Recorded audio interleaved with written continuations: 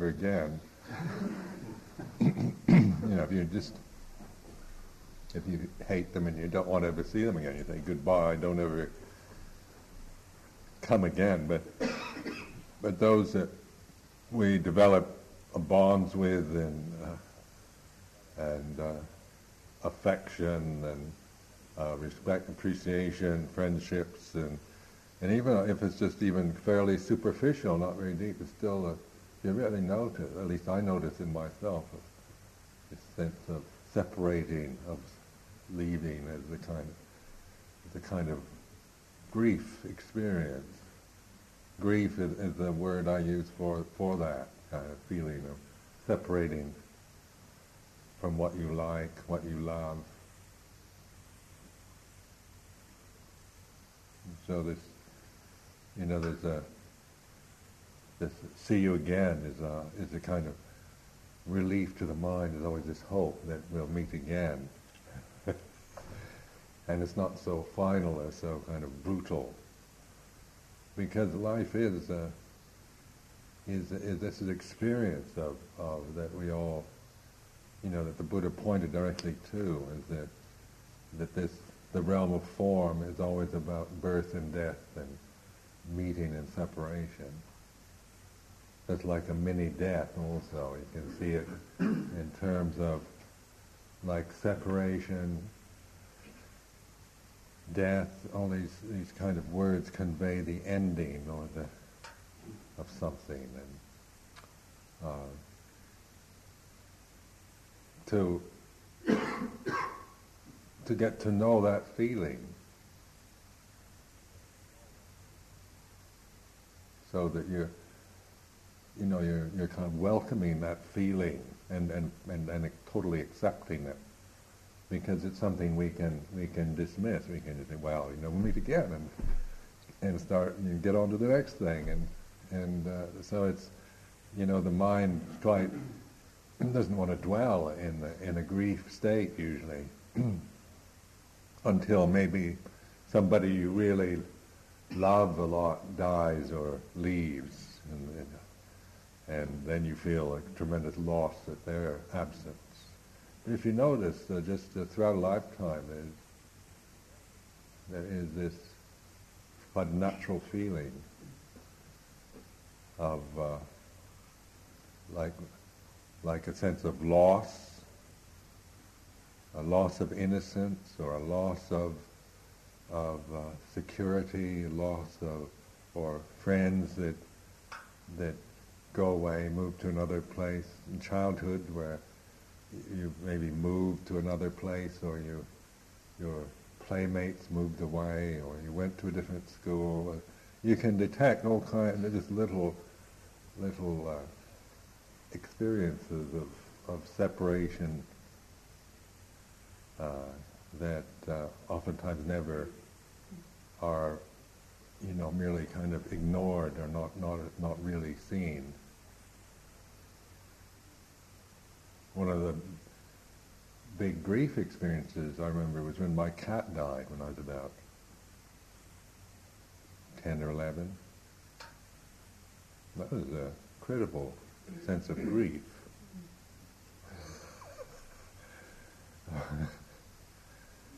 And but that was a big grief. But I'm also pointing to just the little ones, like this is the end of the retreat, and then there's been a kind of sense of coming together in the beginning, and then we've been through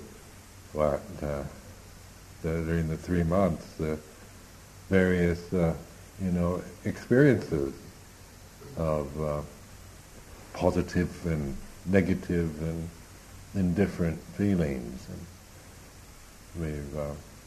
but the endeavor here has been very much to support so I mean we've come together for very kind of honorable reasons, so it's been very wholesome, a sense of nobody's here to just think of themselves and get what they can at the expense of the rest. There's a sense of kind of giving and supporting, and cooperating, helping, encouraging. And then this of course is, and then there's also the natural frictions that arise, just the kind of aggravations of living together and irritating each other, things like this. So this is all Dhamma, isn't it? You're never going to get a perfect relationship where it's all just a bowl of cherries, a bed of roses.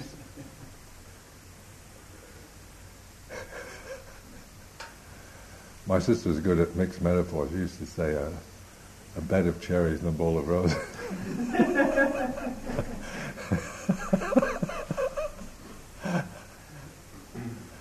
But they contemplate this.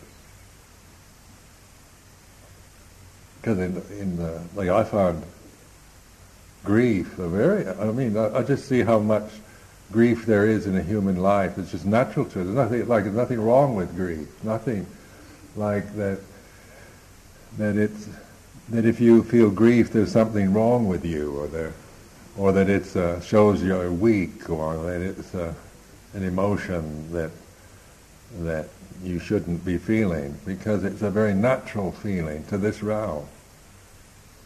This is a realm where there's a lot of grief in our lives, because all that is mine, beloved and pleasing, will become otherwise, will become separated from me.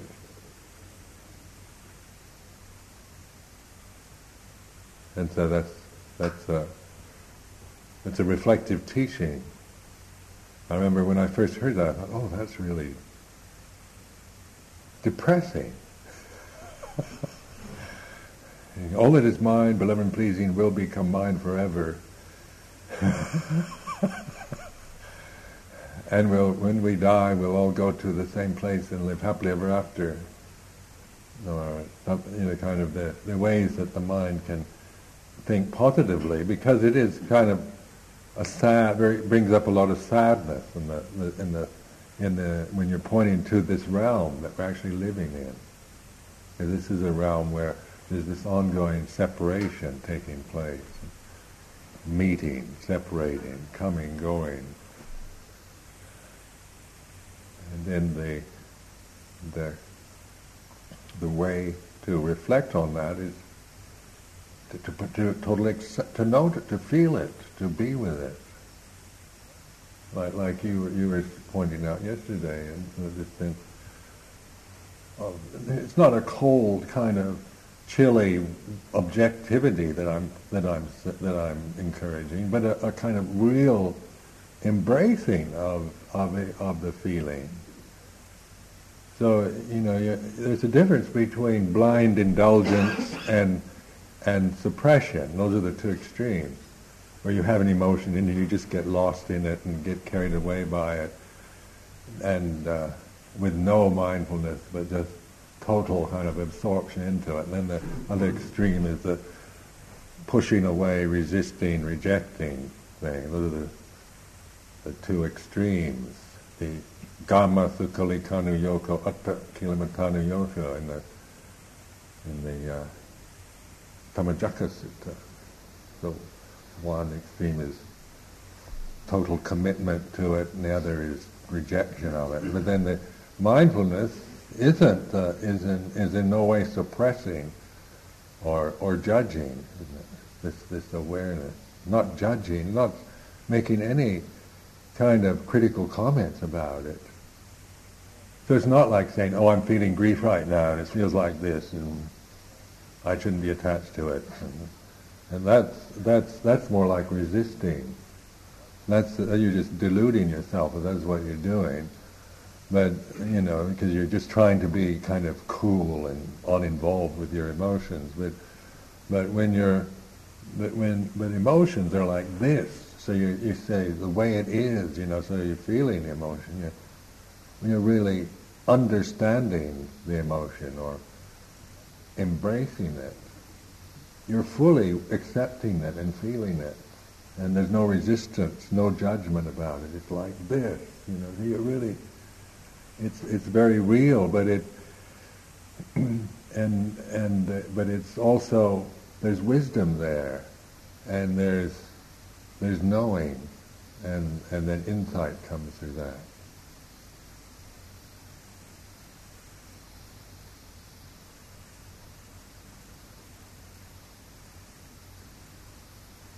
So like just in grief, uh, it's not a matter of even, I mean, breaking down and crying and making a big emotional scene, but to just to observe that, to be kind of fully willing to feel to know what you are feeling, without making any, trying to avoid the sense of judging it, making criticisms about it, or blaming somebody for what you're feeling. The other is another one we tend to do. You've made me feel this way, and that. But when whatever way we're feeling, it doesn't matter so much, the cause of it. Like if somebody said something, but to really, or if it's just we can say I'm too sensitive is one way of looking at it, or somebody else is totally insensitive, and that's another. And that doesn't deny those kind of conditions, but it's not blaming yourself or blaming others. It's like this, grief is like this, and when you're really open to it, then it's it's like the First Noble Truth, the dukkha and the understanding of dukkha. So to understand something, you have to really accept it. You can't understand anything if you're always resisting or just being deluded, caught up in the illusions you have around it, or just trying to dismiss it. Understanding dukkha is standing under dukkha. Raymond Panikkar, he uses this in his reflections on the phone. Understanding is standing under. You're taking it, feeling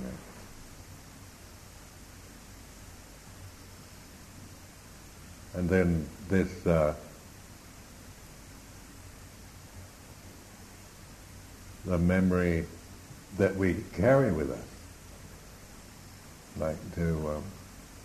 like we can go away from here, maybe because we've had some unpleasant experience, and then we can go away with a very negative view, or we have very positive experience. But whatever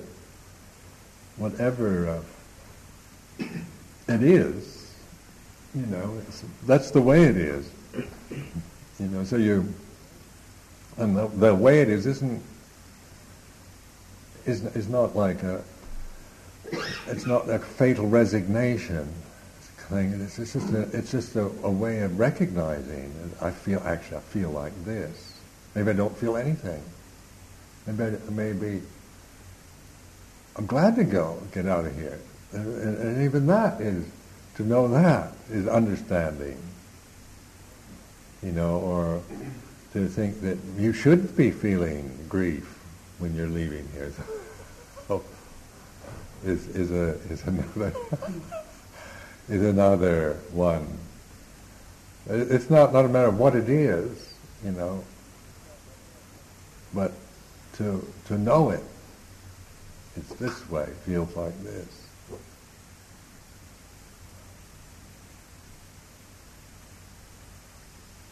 One of the things that's interesting here is that, I don't know all the way people here, but it seems like the majority of the people here are actually staying here after the retreat. So except for Bart and Marion and maybe Kevin Siri and a few others, there's only a few that are actually going. So the the ending is for most of us is more about the ending of being on retreat mode and kind of moving into a kind of more busy mode, and so the grief is more going to be about, oh my God, being more interactive, and as compared to savoring the kind of preciousness of the peace and quiet, and really realizing that got to let go of that and move into a situation where it's much less peace and quiet, and you get to come to more meetings, and we all have to kind of become more kind of stirred up with the engagements of the other kind of the rest of the year of the monastic kind of routine, and so a lot of the grief is about seeing that the retreat situation is what you've enjoyed is ending. Then you can look at it. Oh, more meetings and engagements and planning for the grand opening. Wow, it's wonderful. Yeah. But for some of us, of course, we are leaving and we're grieving. I just want to, it would be very lovely for us to be here with all of you. About grief, though, one of the early lessons about grief that I was taught by some friends of mine. He was a psychiatrist, and this was one of these beautiful beginning marriages. And because he was sort of supported by the government to become a psychiatrist, he had to work in an army base during the Vietnamese War, when there was absolutely no real support for vets coming back who were just in terrible shape. And it was hell. They were on this army base, I think, in Tennessee for 2 years, and they found it totally visible, completely unbelievably terrible. And they chose the city of their choice to move to, which was Seattle. And they got to Seattle, and they almost broke up. And then they realized that they were grieving being on this base. Because even if you're someplace where you don't think you'd like to be, if you're someplace for a while, when you leave, you can grieve that too. And I think the grief can be very subtle. You can grieve the things you think you don't like to be around. But if you're around them for a long time, and you leave, or you leave, you grieve them. We actually don't have to. Our experience is positive. We're grieving positive. But I mean, I just think that's a subtle teaching, and it's always been in my mind that you can be someplace for a year or 2 or 3, or even 6 months and not think you liked it.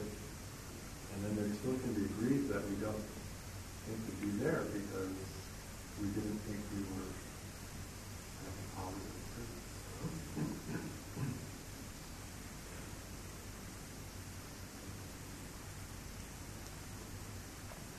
Yeah, they say some people that have been in prison a long time grieve when they leave.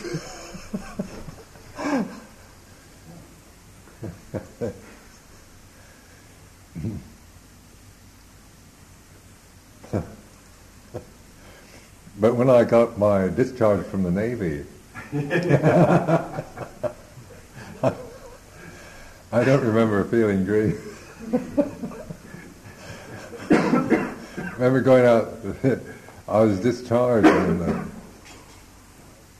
a place called Naval Base between San Francisco and Oakland. It's on an island between the two. Oakland is on one side of the San Francisco Bay, and San Francisco's on the other side. And there's the Oakland Bay Bridge, and the Oakland Bay Bridge goes from Oakland to Treasure Island, and then there's another bridge goes from Treasure Island to San Francisco. So and the Treasure Island was a big naval base then. They've closed it down. But I remember walking out that gate of Treasure Island Naval Base and thinking, I'll never have to go in this kind of euphoria. One of the great moments I remember of real euphoria.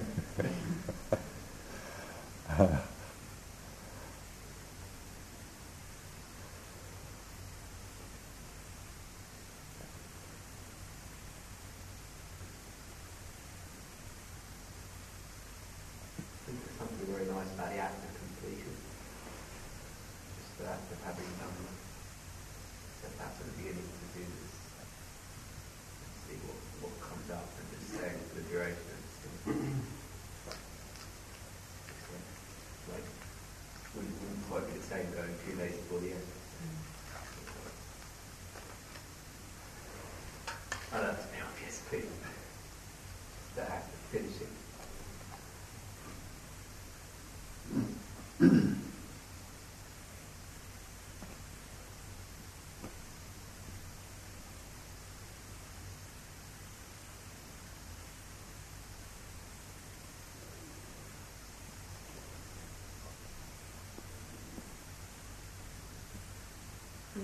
Just on that note, one of the ceremonies that we have in the monastic tradition is the occasion of asking for dependence and asking for forgiveness. And at the beginning of the retreat, the monks and novices ask for dependence on the Lord who came back from Thailand. And at the end of the retreat, we ask for forgiveness. And as it's a completion ceremony. It's a way of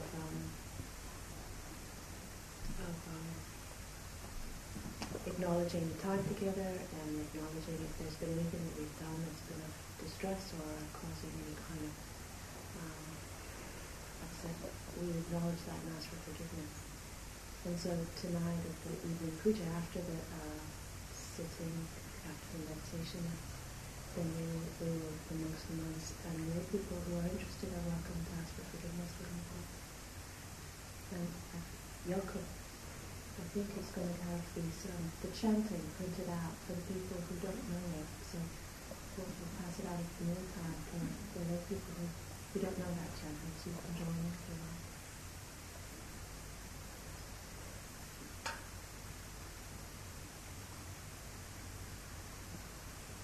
And even if you don't know the chanting, it's nice just to take part in the ritual of just bowing and just feeling quiet as a group. That means us all do this together. And then after that, we'll come back in here for our sharing.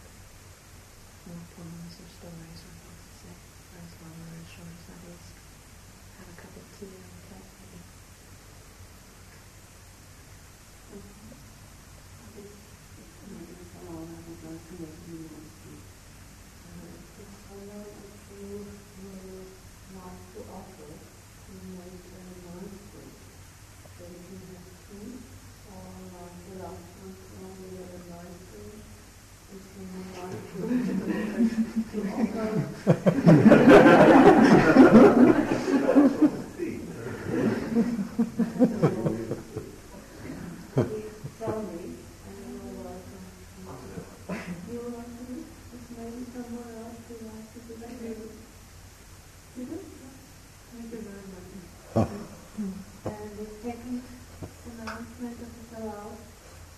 Tomorrow, the roads have changed, so please, everyone sign his name or the duty, whatever he likes to do, what he likes to do. So it's up to yourself tomorrow. Thank you. And that includes the monks, nuns, and novices, actually. We need to meet and talk about those kinds of things, and please do it all. But in the meantime, if anyone can just look out for the kitchen rota, and we'll get the pieces will fall into place so that it makes however long it takes.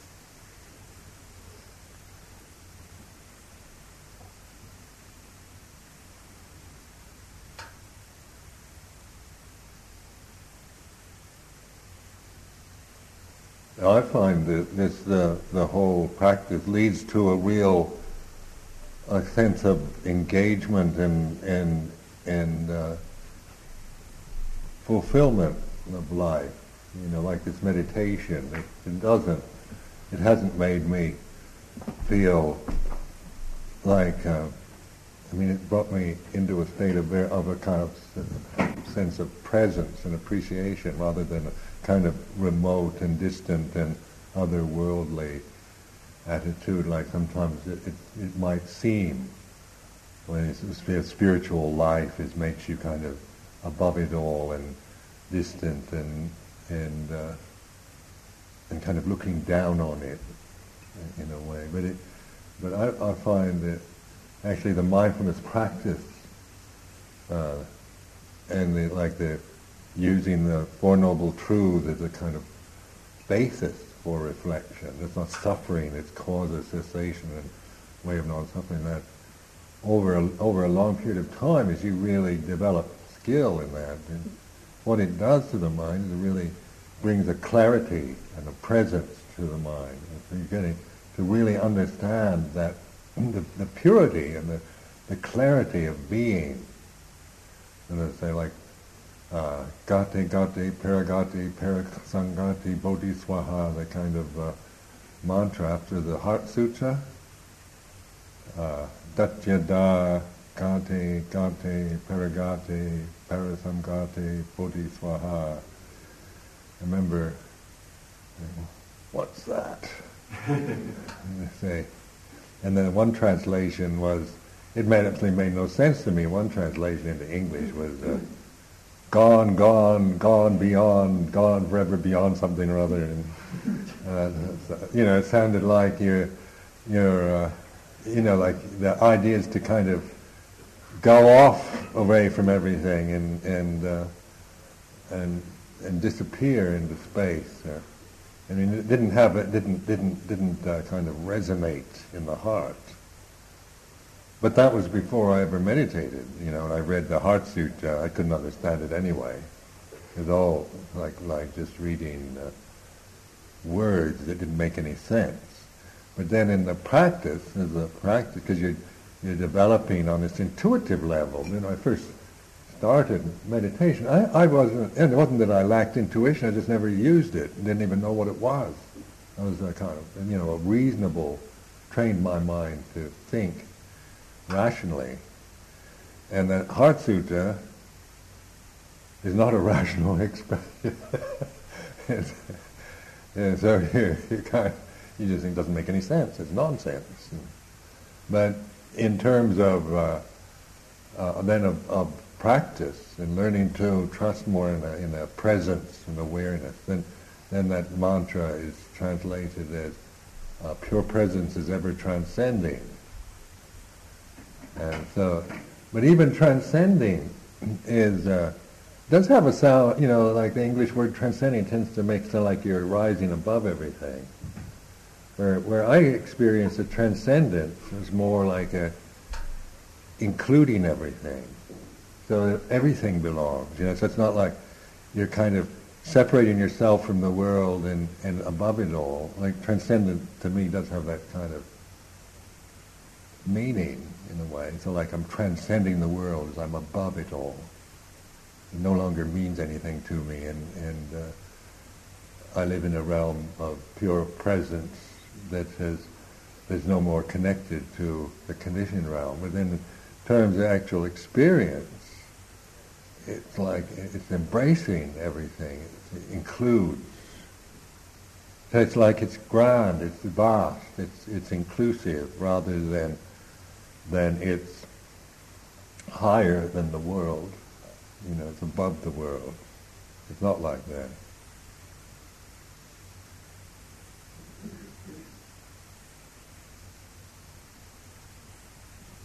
And so the world then is included in the mind, but it's not. It's no longer. You're no longer deluded by the conditions of the world. You're no longer. You've seen through your own delusions around about the five khandhas. You've seen through that. The five khandhas are what they are. So not that they're just irrelevant or dismissed, but they are what they are. And so they're included and they're respected accordingly. So the conditioned, the unconditioned, and the knowing.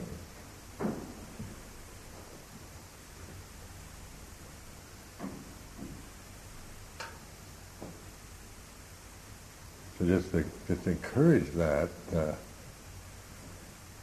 this practice, because it is profound and it works. But you got to keep doing it, because even your great points of despair, that's part of it too. Even when you hate Buddhism and the last thing you ever want to do is become a monk or a nun,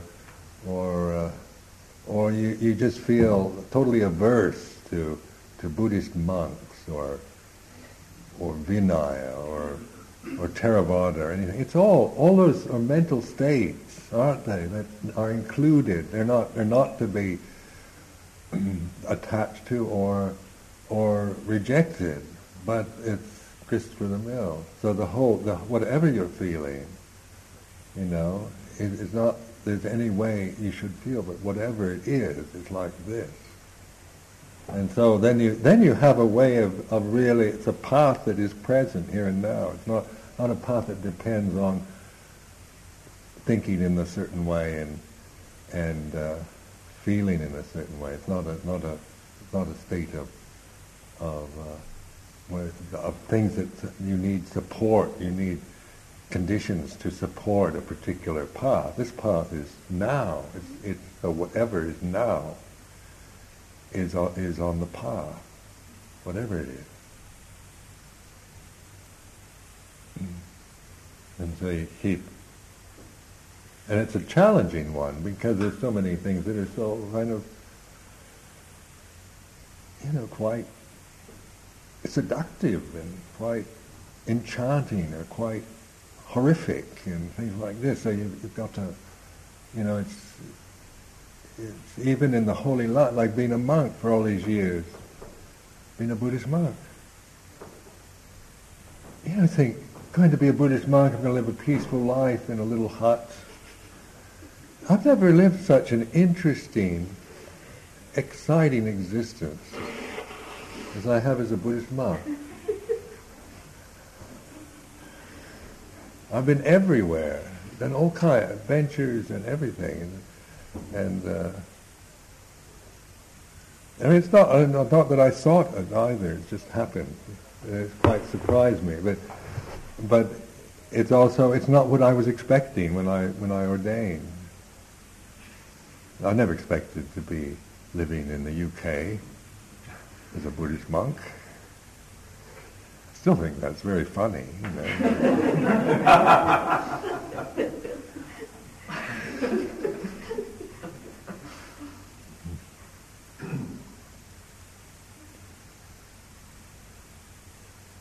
Living in Hertfordshire, building a temple in Hertfordshire.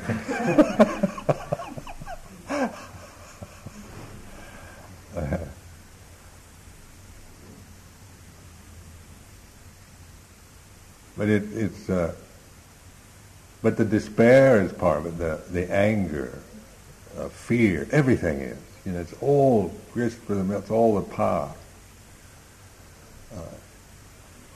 Nasty thoughts, everything is a part of it. There's nothing that you can think, do, or say that you can't use for the path. You see, so this is very important because the tendency of the mind, the discriminative mind, is to see it in terms of good and bad, right and wrong. A very kind of, it should be like this and it shouldn't be like that.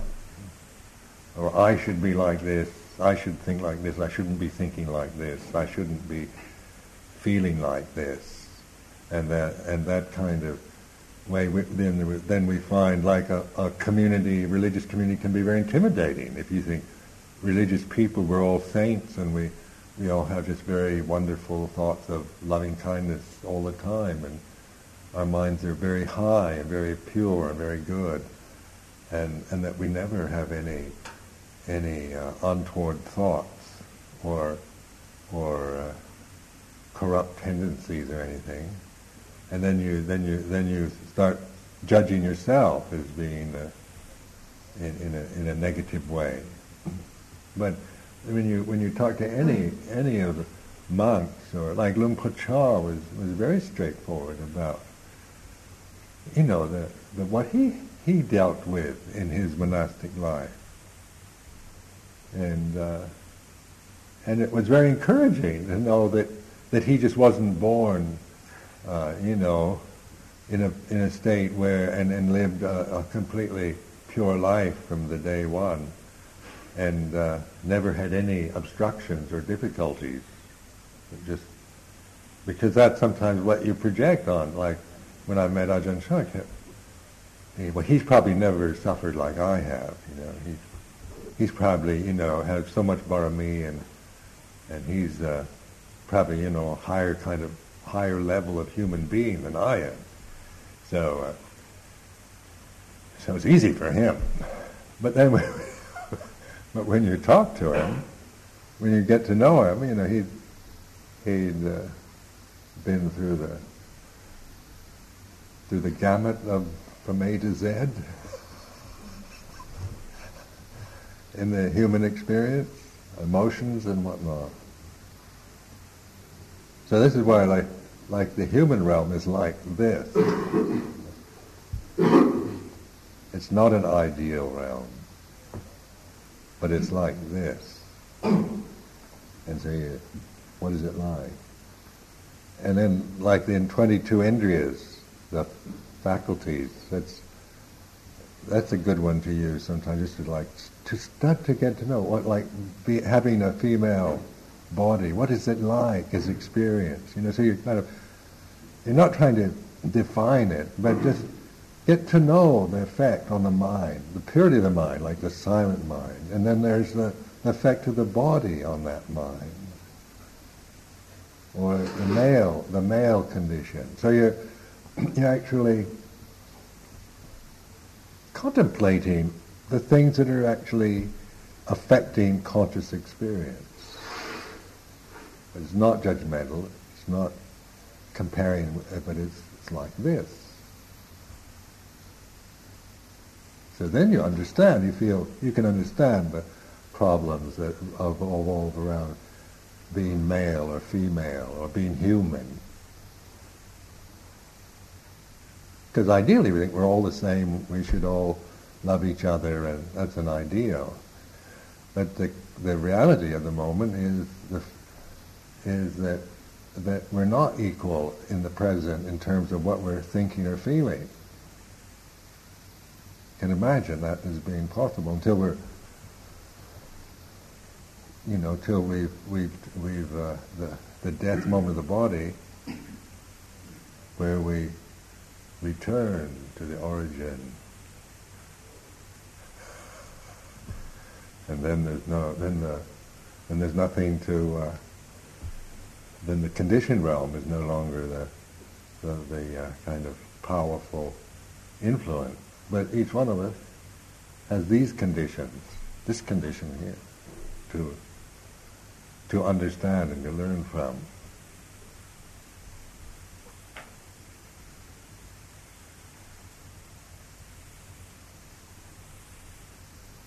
And then to know like the 6 realms of existence, like demonic feelings. We're not always even human beings. This could be what we call human body, but we can have demonic, you can see, really evil or wanting to destructive or malicious tendencies. Or we can be very like angels, very refined and live in a realm that loves just very high-minded thoughts and refined aesthetic experiences. But then this realm we live in, it offers us level of perspective on all the 6 realms, from heaven to hell.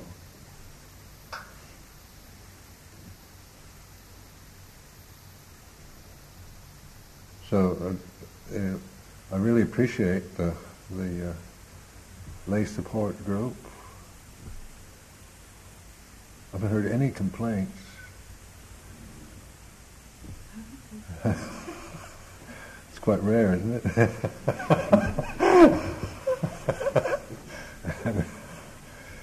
So you can really means a lot to the seminars, to have that, such a wonderful opportunity, the Winter's Retreat. And always, like here now at Amaravati, it's like a new chapter is opening. This is my perspective anyway. This year is the end of the century, isn't it? 1999, end of the millennium, and I'm 65, and the temple opening will be like the kind of grand finale. How this whole temple project is then finished, officially finished, and I'm in a very good place in my mind, and so I don't have any plans for the future. So just think like Amaravati can be like an offering to a place like a sanctuary or a place to look to try to for inspiration, for encouragement, for opportunity, things like that. So both in the monastic community, but the lay community also see it as as a place to to really to think about, when you're away from it, to kind of hold that image of not the Amaravati in terms of personal impression, but more as a memory of the deathless realm, or the opportunity, encouragement to practice, to develop, to be enlightened, be liberated. And so it's right here in the UK. So it's it's right on a hill in the home counties. It's easily accessible, and so it's something to use as a symbol, as something to encourage, and because we do need things that will really that help us to remember. As I said, we forget when we leave or separate, and we can forget, and we get caught up in all the worldly the urgencies of the world and the intimidations. So just remember, some simple act of remembering. And then, like this is a very strong image in the Amaravati temple, and it has a strong, unique presence in itself.